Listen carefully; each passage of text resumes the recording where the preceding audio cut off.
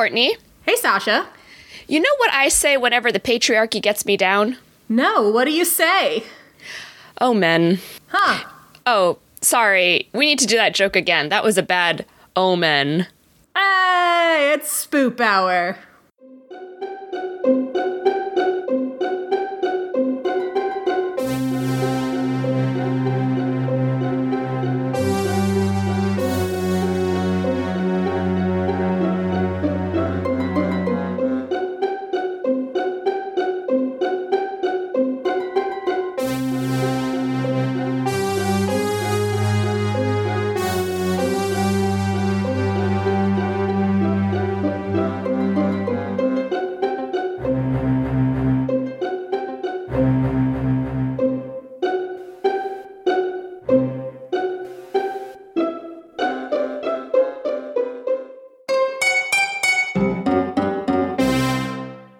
Welcome back to Spoop Hour, a paranormal comedy podcast. Poop Hour, didn't you? I almost said Poop Hour. I saw the forming. Welcome back to Spoop Hour, a paranormal comedy podcast hosted by two Halloweenies. This is Sasha.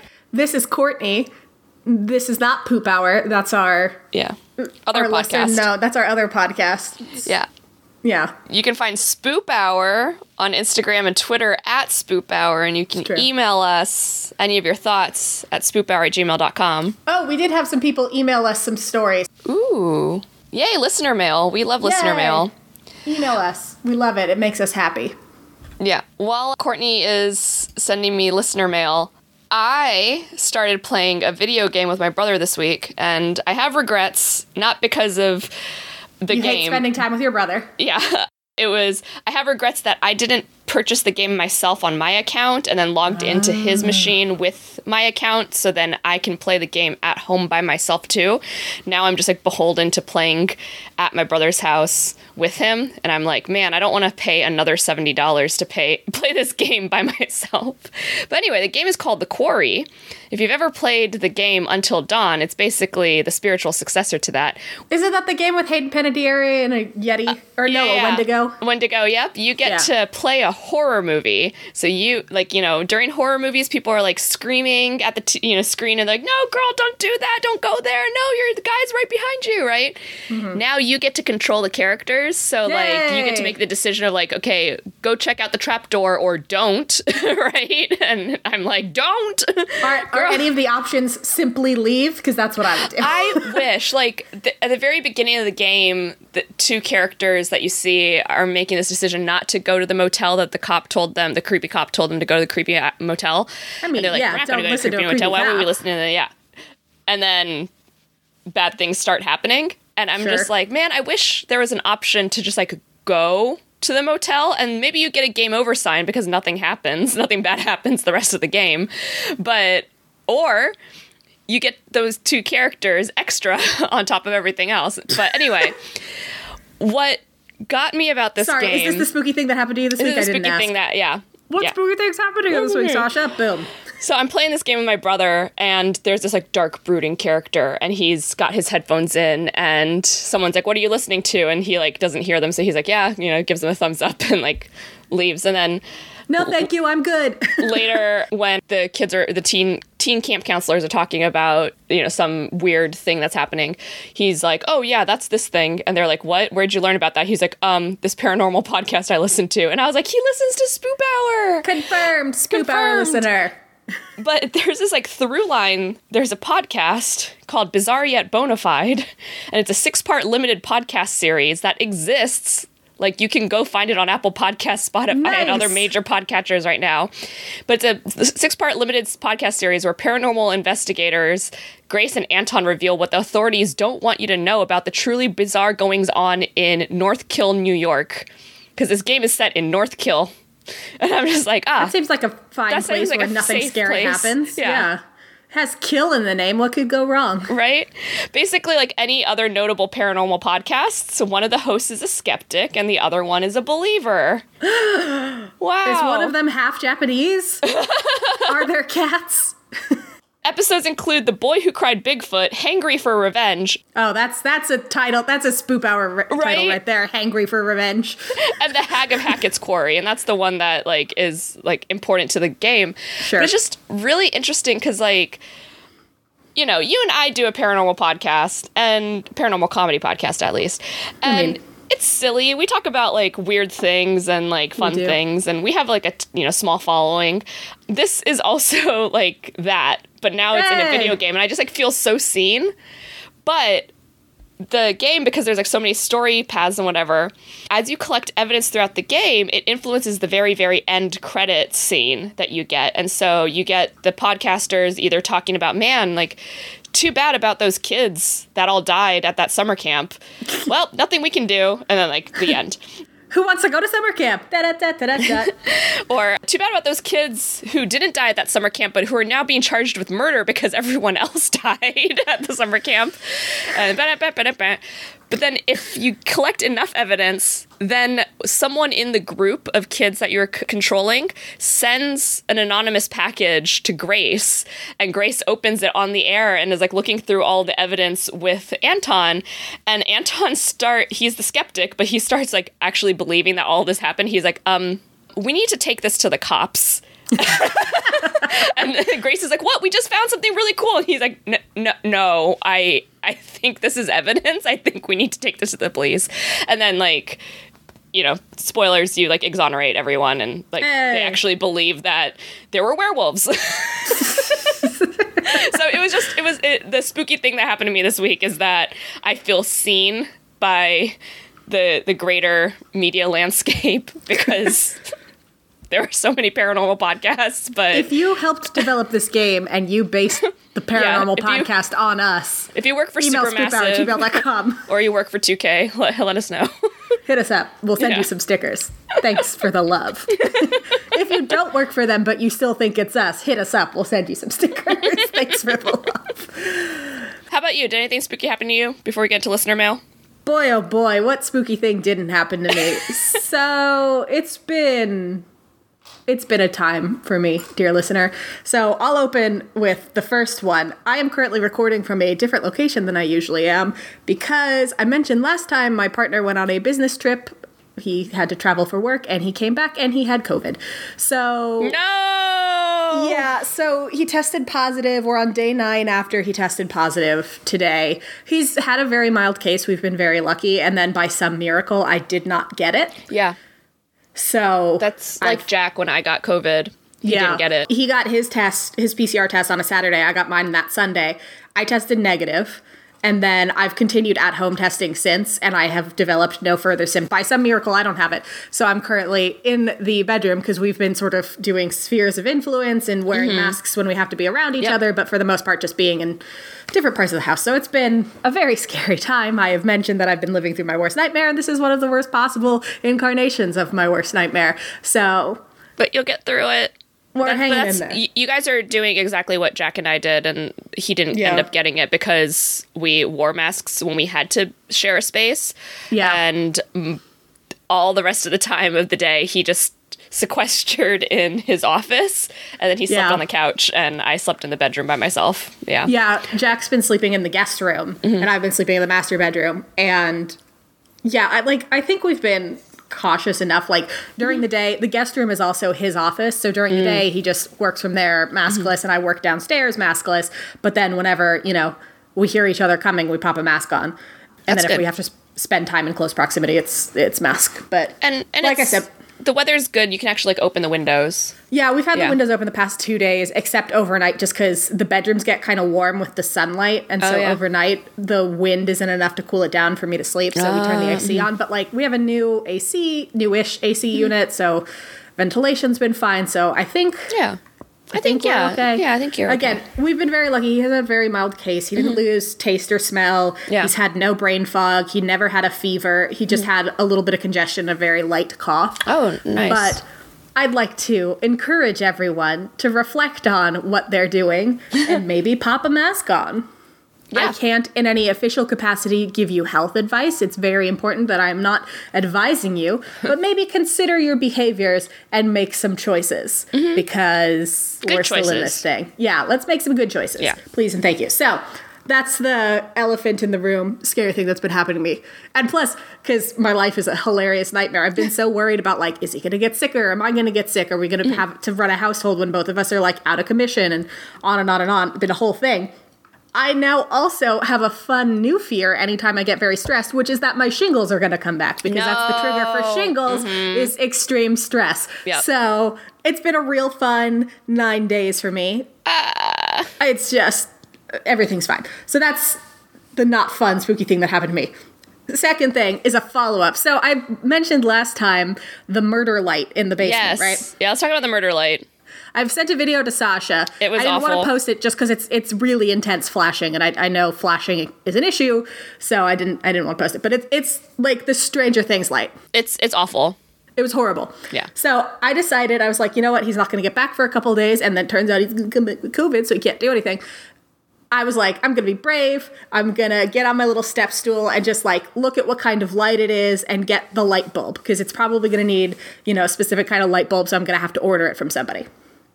So I get on my little step stool and I start taking the little, it's one of those like covered lights, like one of those, not quite dome lights, but that kind of thing. Yeah. I take the cover off and the whole thing comes out of the fucking ceiling, which startles me, so I lose my balance, so I almost fall off my step stool and die. So the murder light in the basement nook tried to kill me. Yep. And then it turned out it wasn't a regular light bulb, it's a fucking fluorescent tube light that has this horrible plug, and it's basically impossible to remove, to the point where I had to consult my mom's boyfriend, who professionally has electrician knowledge, because no one else knew how to get this fucking thing out of there, and even he had to give 2 guesses, because the first thing he recommended did not work. It's so awful. It was horrible. She showed me the photo of the light, and I was like, "The fuck is this?" That I will post. It is a goddamn nightmare. And so I so finally got confused. it out, and it was a nightmare. And then I plugged the new stupid light in. It was fine. And it's fixed now. So that's all that matters, is it's fixed now. I had to use a tiny flathead screwdriver to pry that fucking thing out of there. Mm-hmm. And then, almost fell off the ladder a couple times. Whole thing. Stupid murder light, but it's fixed now. And then finally, for context for this, I've been rewatching the terrible mid-aughts show Pretty Little Liars. I've spoken about As you my do, affection for because the show. As I do. I haven't watched it in years. When we lived together, you had rewatched it, I think, at least once. Yeah, that was the last time I watched it. That was in I want to say 2016. Yeah. So it's been a decent chunk of time, and that's the kind of show where so much happens that I can't hold it all in my head. Mm-mm. Like stuff that happened in season 1, by the time you get to the end of the series, the show has also forgotten about hey, remember that time that Hannah's mom stole a bunch of money from an old woman's safety deposit box and then nothing happened with it? Cool, because that doesn't matter anymore. Yeah. I've been rewatching it. I've been seeing weird A shit that, if you're not familiar with the show, someone calling themselves A is blackmailing them and making them do weird shit and doing weird shit to them. The other day, all of a sudden, my phone, where I usually have it give me the time and the weather, gives me a notification saying, leave now to arrive on time to New York/East Coast. And I'm like, what? Because I think this was Thursday night. And I'm like, I don't have anything going on. It's a Thursday night and we're isolating right now. We're not going out into the world for obvious reasons. What the fuck, phone? So I click on the notification to see, did I set myself a reminder oh, don't forget to order this thing or whatever. And it doesn't take me to my calendar. It opens my GPS. And my GPS is taking me to an unlabeled location in Alexandria, Virginia. Oh, this is strange. Maybe I just clicked on the wrong part of this reminder, and if I open it up, it'll just tell me oh, give such and such a call. They're based in Alexandria. So I try to open the notification again. Again, it opens my GPS and starts me a journey to this random undisclosed location in Alexandria. So anyway, A has hacked my phone. And someone in Alexandria is trying to murder me. Great. So that's what's been going on with me. Wow. Yeah. Yeah. Jeez. It has been a time. It has been a time. Listeners, I still don't know what flavor baby I have. I hope it's a Cool Ranch baby. Definitely not a Flamin' Hot. Although, I don't know. Unfortunately, Flamin' Hot Mountain Dew exists, and I have had it. Why would you do that, Sasha? You know what? This is probably during our hiatus, right? Oh. I haven't told you this story. No. I haven't told you the Flamin' Hot Mountain Dew story? Nope. Okay, very quickly before I get to listener mail. Side note, Flamin' Hot Mountain Dew is a beautiful name for a baby. Right? Flamin' Hot Smoliv. So, Flamin' Hot Mountain Dew is a drink that exists, and one of our ESOL teachers, whose desk is in the English workroom, left a can of it on the free snacks table, and I was like, "Haha, who would want to drink that?" And he was like, "Haha, right? I know." I have. And I was like, oh. He was like, I brought this one. I was like, it's one of those things where it's like, just because you can doesn't mean you should, right? Yeah. Like, just because you can make Flamin' Hot Mountain Dew doesn't mean you should make Flamin' Hot Mountain Dew. Your scientists were so busy making Flamin' Hot Mountain Dew, they never stopped to think about if they should be making Flamin' Hot Mountain Dew. Right. Like from at the acclaimed Costco, mid-90s film, Flamin' Hot Mountain Dew World. At Costco, you can now buy like a variety pack of chips, and they're all Flamin' Hot. And so they have like Flamin' Hot Funyuns, Flamin' Hot Cheetos, Flamin' Hot everything.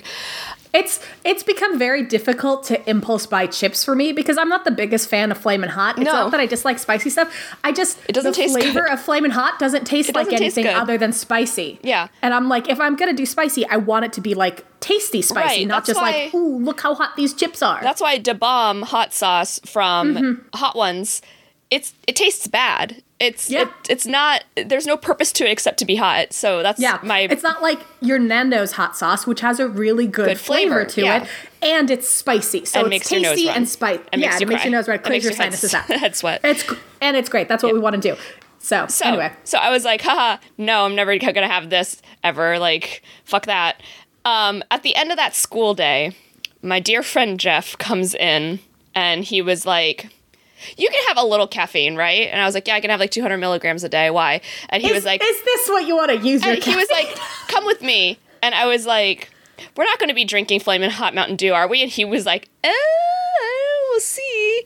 And he takes me to Julia's classroom, and he has 3 little solo cups set up, and he's poured us all a tasting. And so all 3 of us taste the Flamin' Hot. Listener, it's awful. Don't drink it. Of course it is. Of course it's awful, right?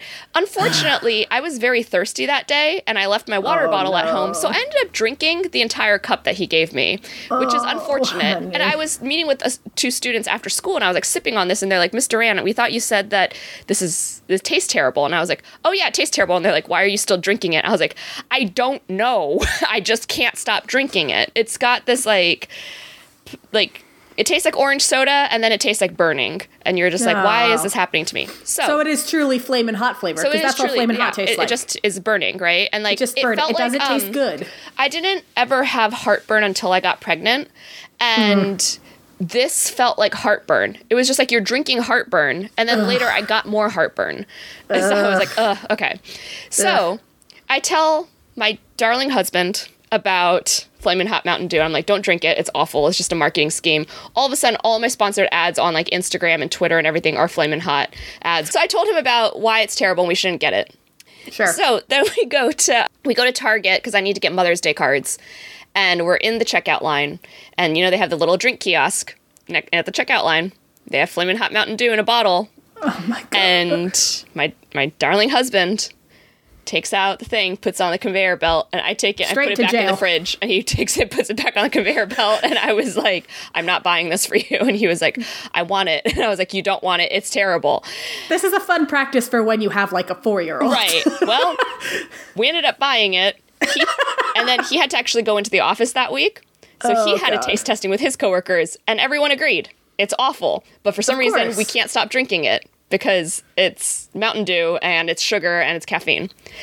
So then for Mother's Day dinner that weekend, my little brother goes to the fridge, pours himself a drink, brings it to the table. It's a flamin' red chalice, basically in a wine glass. He flamin' red juice. And I was like, oh no, you didn't. And he brings the bottle out, and he's like, I don't know. There's something about it. And my parents are like, it's going to make you sick because he has Crohn's and other digestive issues. And he's like, I don't know. It's worth hot, it. Horrible juice. He then has my 89-year-old grandmother try it. And she just immediately starts coughing, and she's like, oh my, that's Not like any Mountain Dew I've ever had. Oh my god. So it infiltrated the whole family. What mountain did this come from? I'm so... Anyway. Listener mail. Side note, why did they call it Volcano Dew? Right. Well, because Flamin' Hot is already like... Flamin' Hot is a brand thing. It's a brand Mountain thing. Dew, but like, come on. Mountain Dew Volcano Edition. How fun is that? So then I saw that actually Mountain Dew has another flavor that's supposed to be some kind of like... I was really hoping it was going to be Cool Ranch Mountain Dew, but it's actually like Iceberry or something. It's like a... It's the cool version versus the Flamin' version. So it's like blue raspberry. Right, so you pair the cool Mountain Dew with the Cool Ranch Doritos and the Flamin' Hot Mountain Dew with the Flamin' Hot Doritos. But like, I was like, no, but Cool Ranch is like a thing. Like, it's not the cool isn't the modifier. Cool Ranch is the modifier. Ranch is ranch so is it needs the flavor. to be ranch soda. It's just the cool kind of ranch. Right. Okay, so listener mail. Araceli writes to us and says, I want to start with... Have you ever tried Flamin' Hot Mountain Dew? How did you know, Araceli? I want to start with a few superstitions that we have if you're still interested. Of course we're interested. An absolute no-no in our house is you do not whistle at night. Oh. I'm going to Chekhov's gun that. Chekhov's gun whistling at night. It calls things to you that you don't want. It also is bad luck to have the open end of your pillowcases facing each other. They must... okay, gotta keep that in mind. They must be facing out, and it is also bad luck to stir with a knife. Stir with a knife and you stir up strife. I like that. That's true. That's cute. Yeah, I like when that. Things rhyme. Yeah. I will say right now there's only one pillow in this bed because, again, we've been sleeping in separate rooms. But... right now, because my partner isn't in the bed, he doesn't like seeing the naked pillow in the pillowcase, and my pillow's kind of chunky and kind of spills out of the pillowcase. So right now, I'm enjoying the luxury of like having the open end facing towards where his pillow would be. So, oopsie daisies. Okay, and then they have a baby monitor story as well. Yes. Baby monitor story is not mine, so I'll try to remember the details. We barely used ours and opted for the cheapest, simple two-way radio kind to avoid any kind of spooky stuff or people hacking into it. Smart on 2 counts. Yep. A very common thing with the population I work with is having baby monitors set up, especially with dementia patients and hospice patients for safety reasons.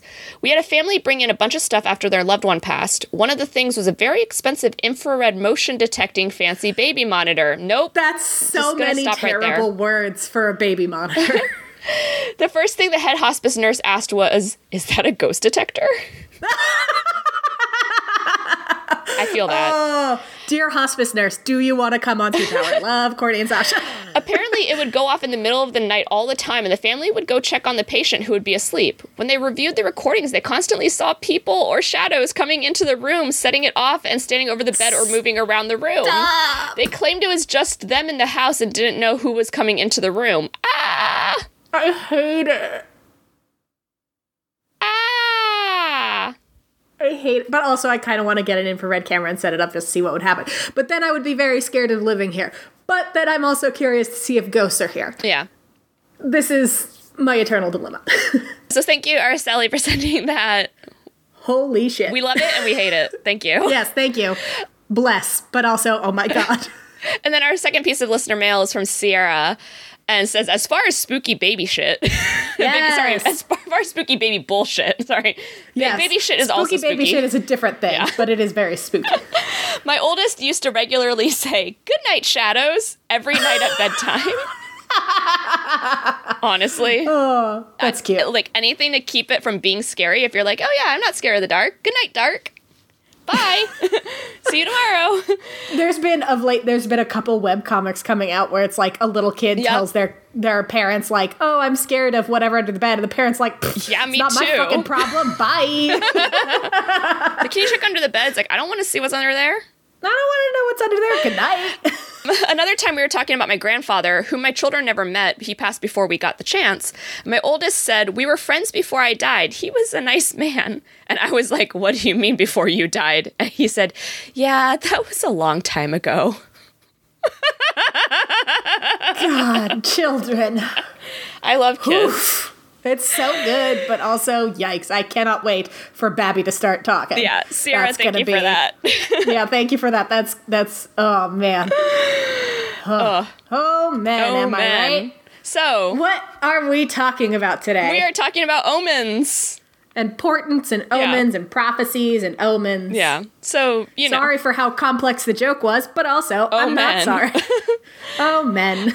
We know the ones that we're like mostly familiar with, right? Like black cats, ladders, breaking mirrors. Like you hear all a the dog's superstition howl. stuff we've been doing. If you lose a wedding band, if you open an umbrella indoors, right? But I should say real quick, we talked about the ring trick last time.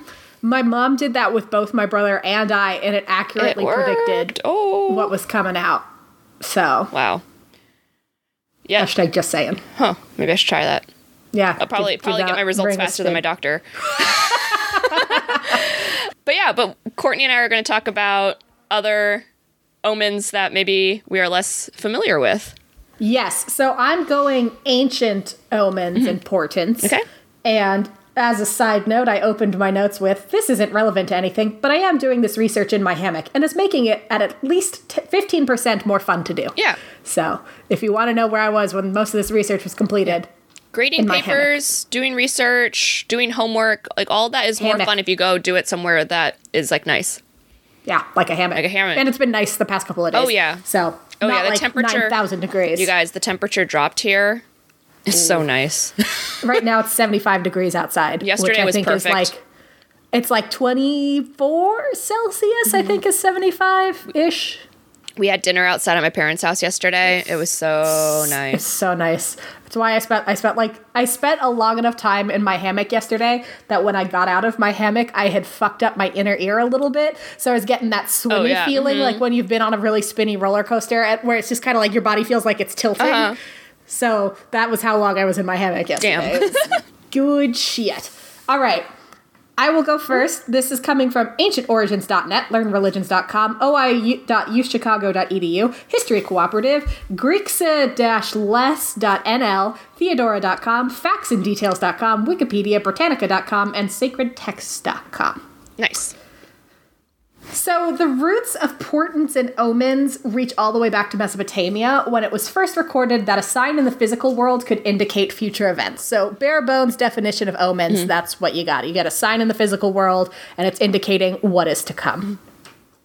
In Babylon, these observed signs in heaven and on earth were written down into a comprehensive collection that was considered a science text, even though it gave no justification for why these omens were interpreted such a way. So it wasn't like, if you see a cow lying down, it means it's going to rain because the cow's liver can sense the rain coming or whatever. It's literally just... A cow laid down, so it's going to rain. A cow lays down and it's going to rain, so don't worry about it.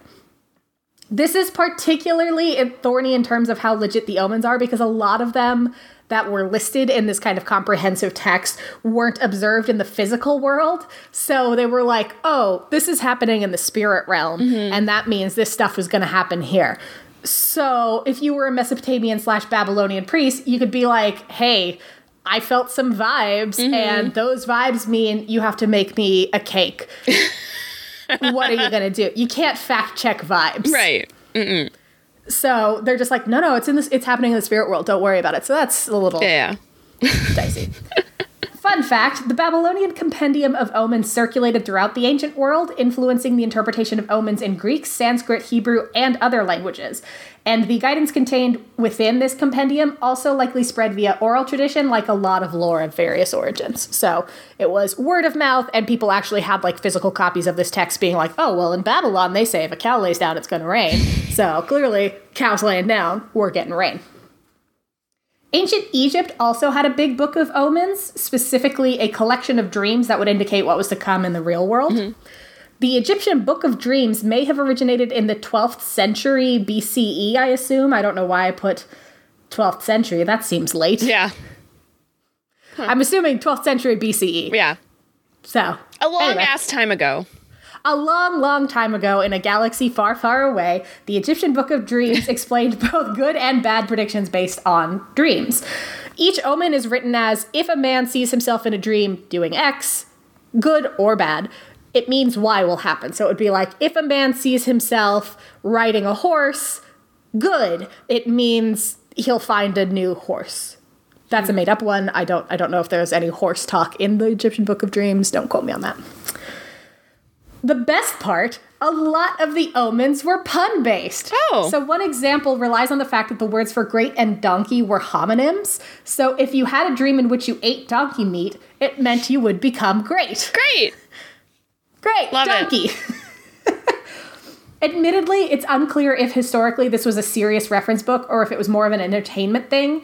Ancient Origins specifically compared it to, imagine future historians coming across the daily horoscope in the newspaper. Mm-hmm. They could say, oh, this was a crucial document for people in the 20th century. They referred to it every single day and they planned their days accordingly. But that's not necessarily true. Like, most people aren't planning their lives around their daily horoscope. It's just a fun thing to read. Yeah, it's a fun thing so to it's read. entirely possible that the Book of Dreams was like the daily horoscope, where it's like, oh, weird, I had a dream about a whale the other night. Cool. Not like, I had a dream about a whale, so now I know this is going to happen. Right. It's hard to say. We don't know what the motivations behind it were. Nightmares had a pretty broad reach as a bad omen, just in the Generally, whole world. Yeah. Pliny the Elder. Is it Pliny? Pliny? I thought it was Pliny. I don't know. I think it's Pliny. Potato. Potato the Elder told of a man named M. Servilius Nonianus, who had nightmares about losing his sight. To avert the potential future this predicted, he wore a lucky charm necklace consisting of the Greek letters alpha and rho. Consul Mucianus was also afraid of losing his eyesight after having some nightmares, so he carried a live fly in a white cloth to keep the omen from coming true. Oh. Pliny the Elder reported that both methods worked because neither man lost his vision. Good for him. So, did they work, or were they just not going to lose their vision anyway, and they were just scared of a weird dream? Yeah. Who's to say? Buddhism also has at least one important dream omen. Allegedly, the night the Buddha was conceived, his mother had a dream about a young elephant descending from the sky. The elephant was bright white and had 6 tusks, and it went into her womb, and I put in my notes, yikes on bikes. Can you imagine having a dream in which a bright white elephant with 6 tusks is like, hello, whoop. No, thank you. Like, I'm scared of it coming out of my womb. Now imagine the elephant going up in. the womb. And it's an elephant. They're not small. No. Even when they're born, they're not small. When they're born, they're like 180 pounds. No, thank you. Like, no, thank you. And it's got a bunch of tusks, so it's sharp. No, thank you. At that precise moment in her dream, though, thousands of gods appeared before her and praised her with songs, so she knew something big and good was coming. And what was happening was she had conceived the Buddha. Yeah, good for her. I know we talked about babbies and how they are made last time, but a big omen in ancient times concerned the Hittites and the timing of a birth. Per the Hittites, if a baby was born in the first month of the year, it meant that the child would demolish their house. And I put in my notes, good thing Sasha's due in December, am I right?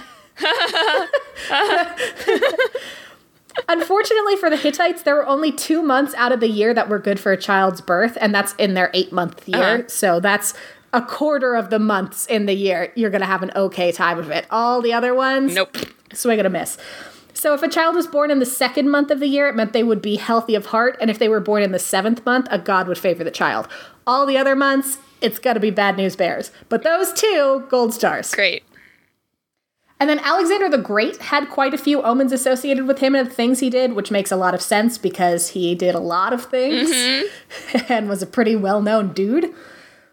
Plutarch noted in his Life of Alexander that during Alexander's siege of Tyre, a lot of the Tyrians, Tyr?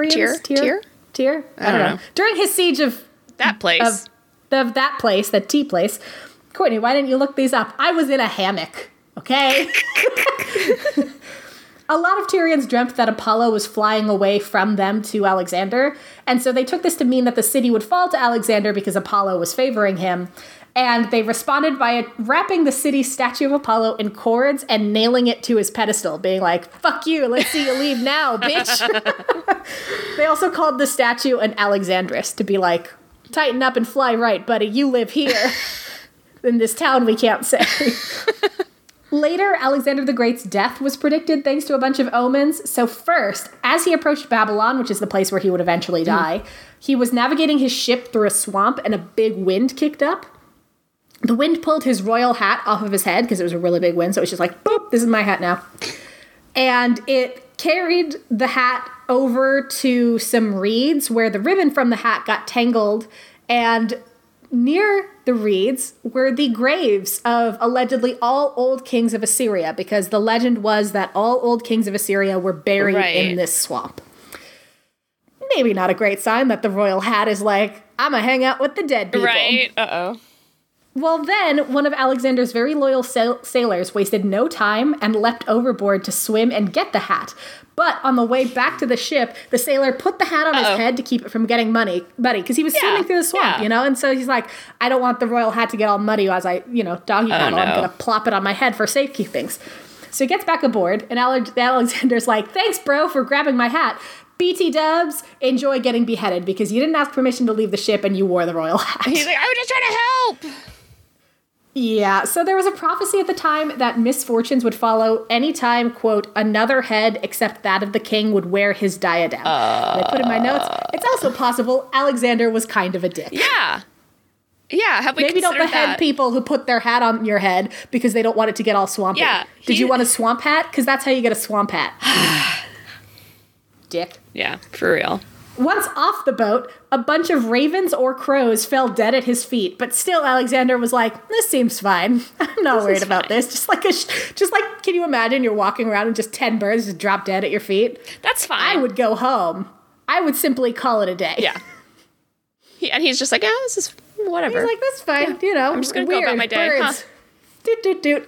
Don't think that means anything.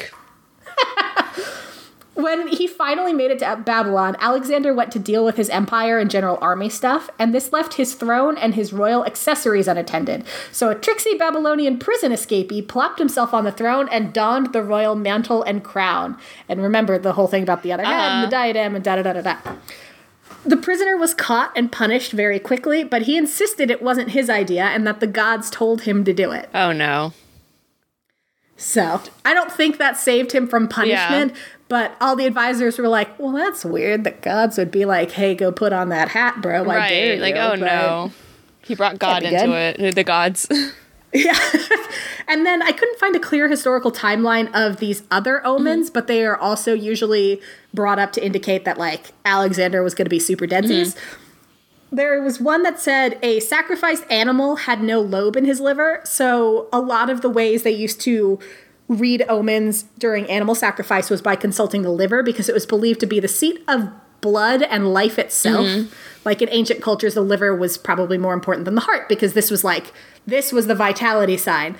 And the liver had 3 lobes that indicated different things. So the fact that whatever sacrificed animal was missing a lobe in its liver was a very bad sign because it's like it's missing this big chunk. Yikes. Another thing that happened was a lion at Alexander's menagerie, which may have been his biggest and most handsome lion, got attacked and killed by a tame donkey. And I put in my notes, are there not tamed donkeys? Are there just wild donkeys running around? I guess there could be wild donkeys. Like there's wild horses. Maybe, that's true. But this was a tame one. Okay. So that's a pretty intense thing to happen, is that this donkey is like, hey, lion, fuck you, and just like kicked him in the face, and then the lion died. Then, while attending a funeral pyre of an Indian philosopher, Alexander got snubbed by a philosopher who refused to greet him then, saying instead he'd meet him at Babylon and salute him there. This one is a little confirmation biasy because after Alexander died at Babylon, suddenly everybody's like, oh, that philosopher meant, oh, I'll salute you when you're dead in Babylon. Oh, and it's like, I mean, maybe he was just like, I'll see you in Babylon, bro. Yeah. I'll see you in hell. I'll see you in Babylon, hell. At some point, someone else waited for Alexander to strip and head out to be anointed, swiped his royal garb, and again plopped himself on the royal throne. I put in my notes, you would think Alexander would stop leaving his accessories and throne unguarded, but maybe that's just me. Like, this happens a lot. Right. Like, at least twice. And we all know how he feels about other people wearing his hat. Yeah. He hates it. All this led up to late May, 323 BCE. At a feast, Alexander drank a lot of wine, and then he started feeling sick. Who doesn't after drinking a lot of wine? Yeah. He then got a fever and got worse from there. Less than 2 weeks later, he was dead. Cause of death is speculated to be anything from malaria to pancreatitis to alcoholism exacerbated by a broken heart from the death of his best friend / probable lover, Hephaestion, and to panic, to poison. Like, there's a lot of... They're not really sure. They're like... He died? Also, people be dying. People be dying. It was hard back then, and I'm sure he didn't have a good diet and he had a high strat life. Yeah, sometimes people just drop dead. Like, that's what I think his bro drank himself to death. Yeah. Hephaestion. And his liver wasn't functioning. Yeah, and I say it's his bro. Like, history oftentimes calls them best friends, but there's a lot of paintings of them, like, tenderly caressing each other's faces. And so other historians are like, okay, they were, wink, wink, friends. Best friends. Yeah. Happy pride. And there was only one bed, so so when his friend died, he was pretty on the outs. Yeah. As you would be like you if your friend, wink, wink, died, right? Yeah. Makes sense. And then to move away from Alexander the Great, ancient Rome brings us the Sibylline books. So a Sibyl was a prophetess or oracle in Greek legend who was usually an old woman who recited her prophecies in Greek hexameters before writing them down on scrolls and passing them along. One such Sibyl is responsible for the Sibylline books making their way to ancient Rome. As the legend goes, and I love this story, this Sibyl offered her collection of prophecies/warnings to Lucius Tarquinius Superbus.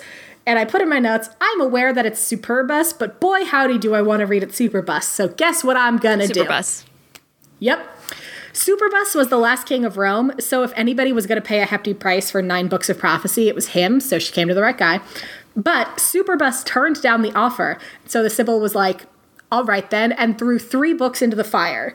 She then offered Superbus the remaining 6 books for the same price as the original 9. Presumably, Superbus was like, that's a way worse deal. I'm not doing that. No, thank you. So once again, the Sibyl threw 3 of the books into the fire.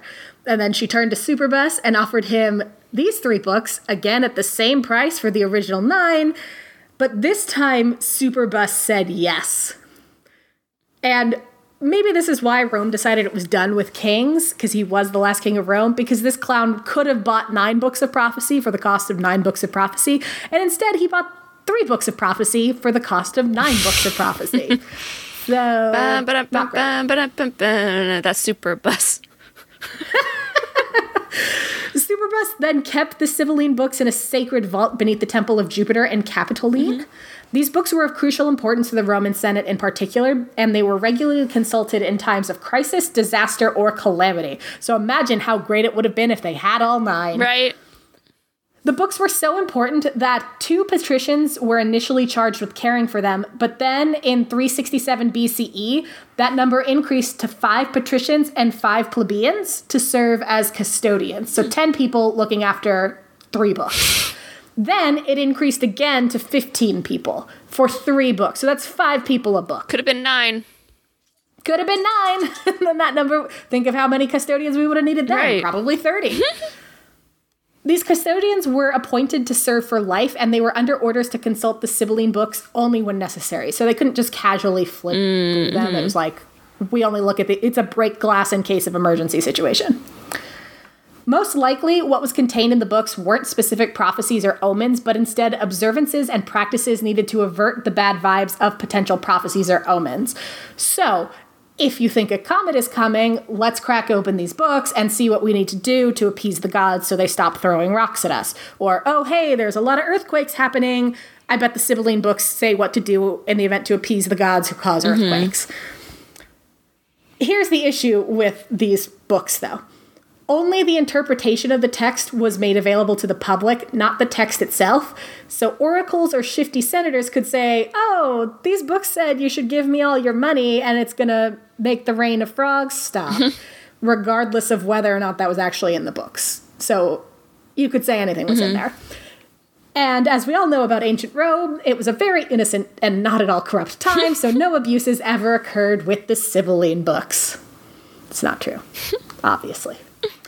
Also, if someone now offers you your very own copy of these Sibylline books, don't believe them. These books were accidentally burned in 83 BCE, and when Emperor Augustus scoured the world for a similar book of omens, what he found was then destroyed in the 5th century.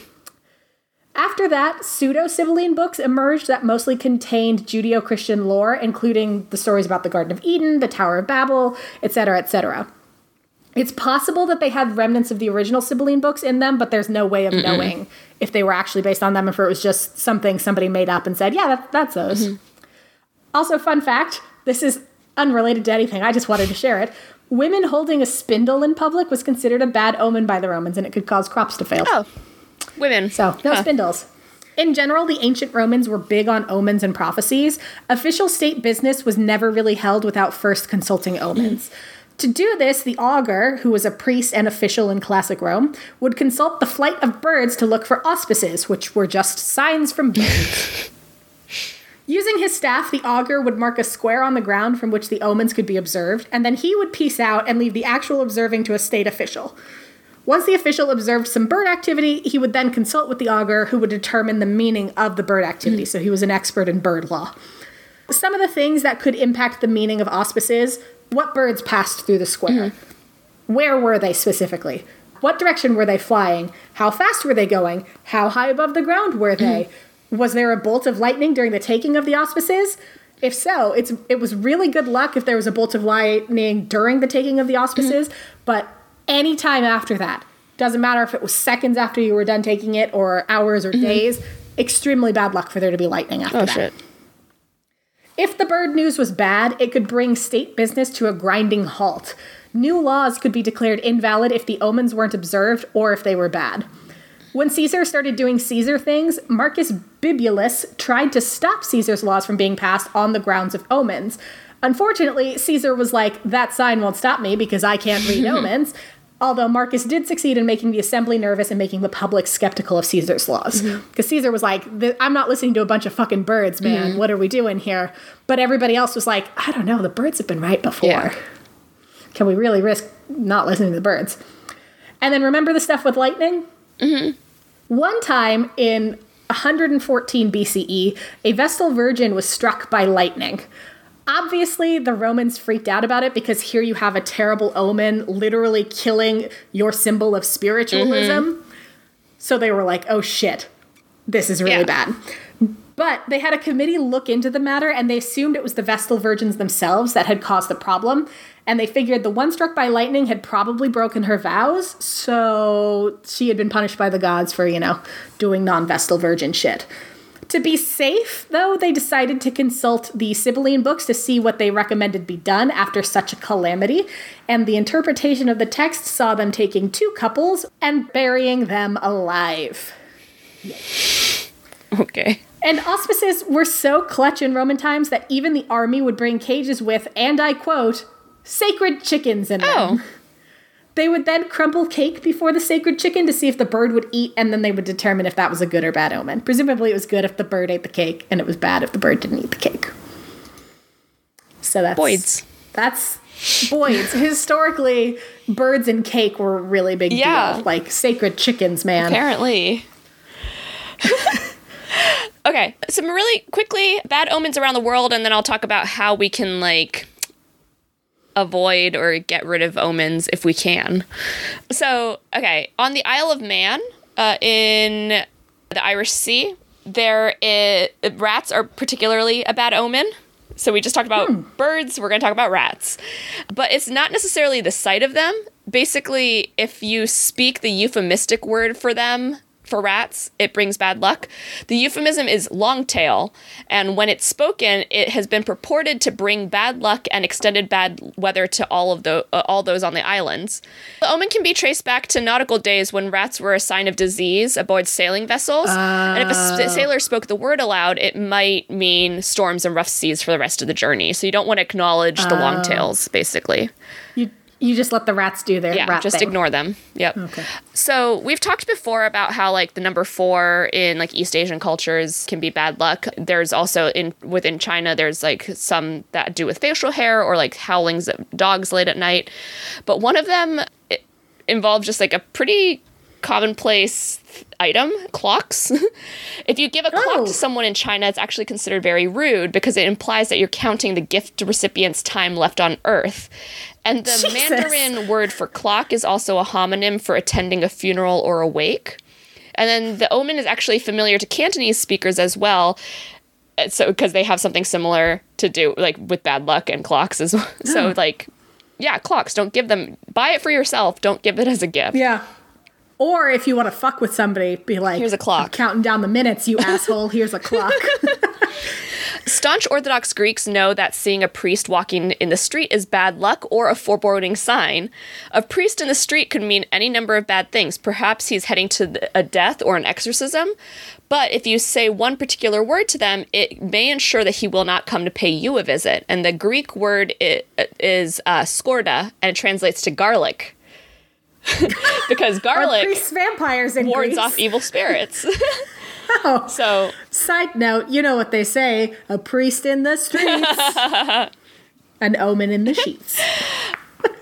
in Hindu cultures, the goddess Lakshmi brings wealth to her devotees, and if you sweep your house past sunset, you drive the goddess out, and you send away good luck from your family and invite bad luck in, which I feel like is kind of like the Japanese New Year's thing, right? You don't want to sweep out. There's a lot of broom Yeah. stuff. Well, and it's So maybe just don't it's sweep. believed that Lakshmi only visits after sunset, so she doesn't want to visit while you're cleaning, so don't do it.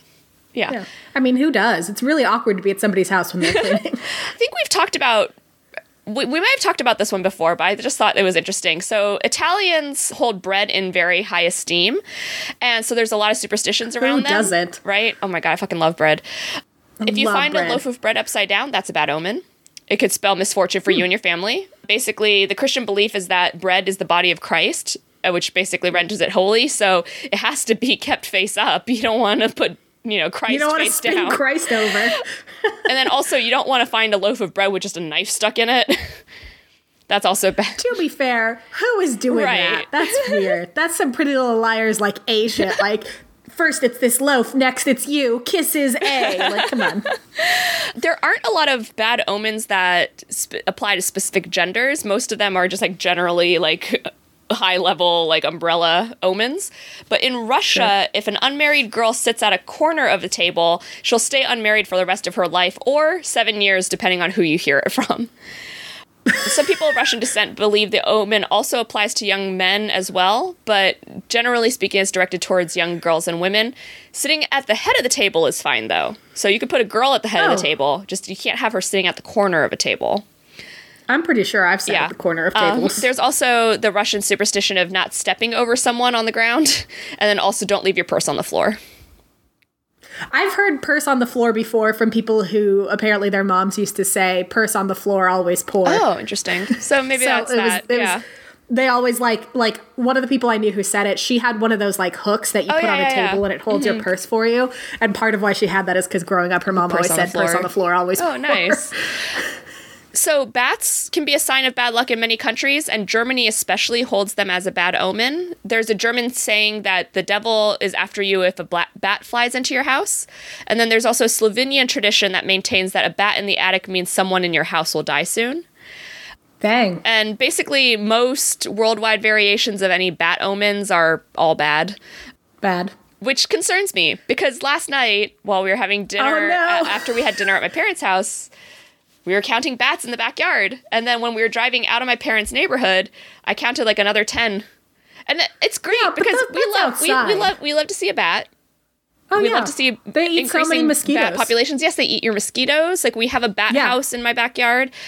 Love bat houses. Little bat box. Yeah, apparently those are bad omens. My favorite bat story is that my old band director, when I was working with the band, was afraid of bats, and a bat flew into the cabin, but he wasn't there. And we all just were like, everyone who was in the room and saw the bat, we all agreed we weren't going to say anything. And then later on that week, the bat showed up and chaos ensued. Have you seen the video of the Irish family that has a bat in their kitchen? I think so. They try to catch it in a pot. Hysterical. Yeah, they try to catch it. They like try to throw a towel on it, and like one of the people is like, "Daddy, he's making a mockery of you, Daddy." Oh, the dog's pissing. It's so funny. If you have not seen it, just Google Irish family bat. Irish family bat. So good. And then this last omen, my mom always called me out on this when I was a kid. I'm very good at whistling, but if you're in Japan and you whistle at night as you're sauntering down the street, you might get a few nasty looks because according to folk tradition, night whistling attracts snakes to the village or the city of the person who's like whistling. Oh, My mom- Araceli was on the right Right, track. like my mom never said anything specifically about snakes. She was like, you just don't want to attract anything bad. Like you don't want to call Yeah. something bad to you. But apparently, some parts of Japan, it's snakes. This is a bad omen if you're afraid of snakes. But some snakes are good omens. A white snake, for instance, means you're in for some good fortune. And also, if you find a snake skin, it's considered lucky. And people are often encouraged to keep any snake skins they come across, as they supposedly act in a similar fashion to a rabbit's foot. Because of this omen's tradition, whistling isn't a particularly popular practice in Japan, but you also won't find a lot of snakes in major cities. So, you know. It doesn't not work. So if you want to get rid of a bad omen, sorry, turns out you can't. Oops. According to Magical Spot, that's spelled with a K, Magical. You I was like, where do you put the K in spot? I'm so Magical. stupid. Spot with a silent K. Yeah, you can't really necessarily get rid of the bad omen, but you can fight its negativity. So we've talked about things like this before with like, you know, bad superstitions or just like getting rid of bad luck. But basically, first thing you can do is just stay positive, because there's really no way to fight negativity than just like try to fight that with light, right? If some bad omen shows up in your house or you come across it, just simply laugh at it and try not to take things too seriously, because you don't want to charge it with more negative energy. If you see a black cat, you don't want to be like, oh no. You want to just be like, haha, look at that cat. It's cute. Yeah, Here's but some ham. I feel like if you're, yes, just throw ham at evil and spirits. then have it go backwards. Just, I feel like, wouldn't it make the spirits angry that you laugh on them? Like, I think it's... I feel like that would backfire. You're telling it, I ain't afraid of no omens, right? Yeah, we're cool. This omen ain't shit. Stupid cool. omen. Yeah. Everybody's fine. We're all It's laughing. fine. Yeah, we're fine. We're fine. It's fine. It's great. It's fine. I don't see you, omen. You're not there. If I don't even acknowledge you, you're not even there. Yeah. This sign won't stop me because I can't read omens. Right. Yeah. I can't read this. So Yeah. I can't. Yeah. LOL, I can't read.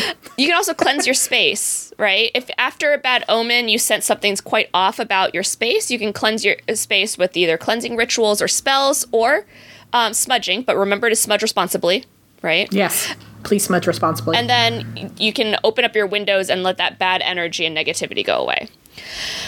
You can also use a talisman for protection. So if you have like a special talisman that you can use for protection, then now is the time to wear it. If a bad omen was strictly related to you, basically keep it on your person. If it's generally related to you or your household, keep it on a shelf or display it where you can like look at it and like make it work its positive energy.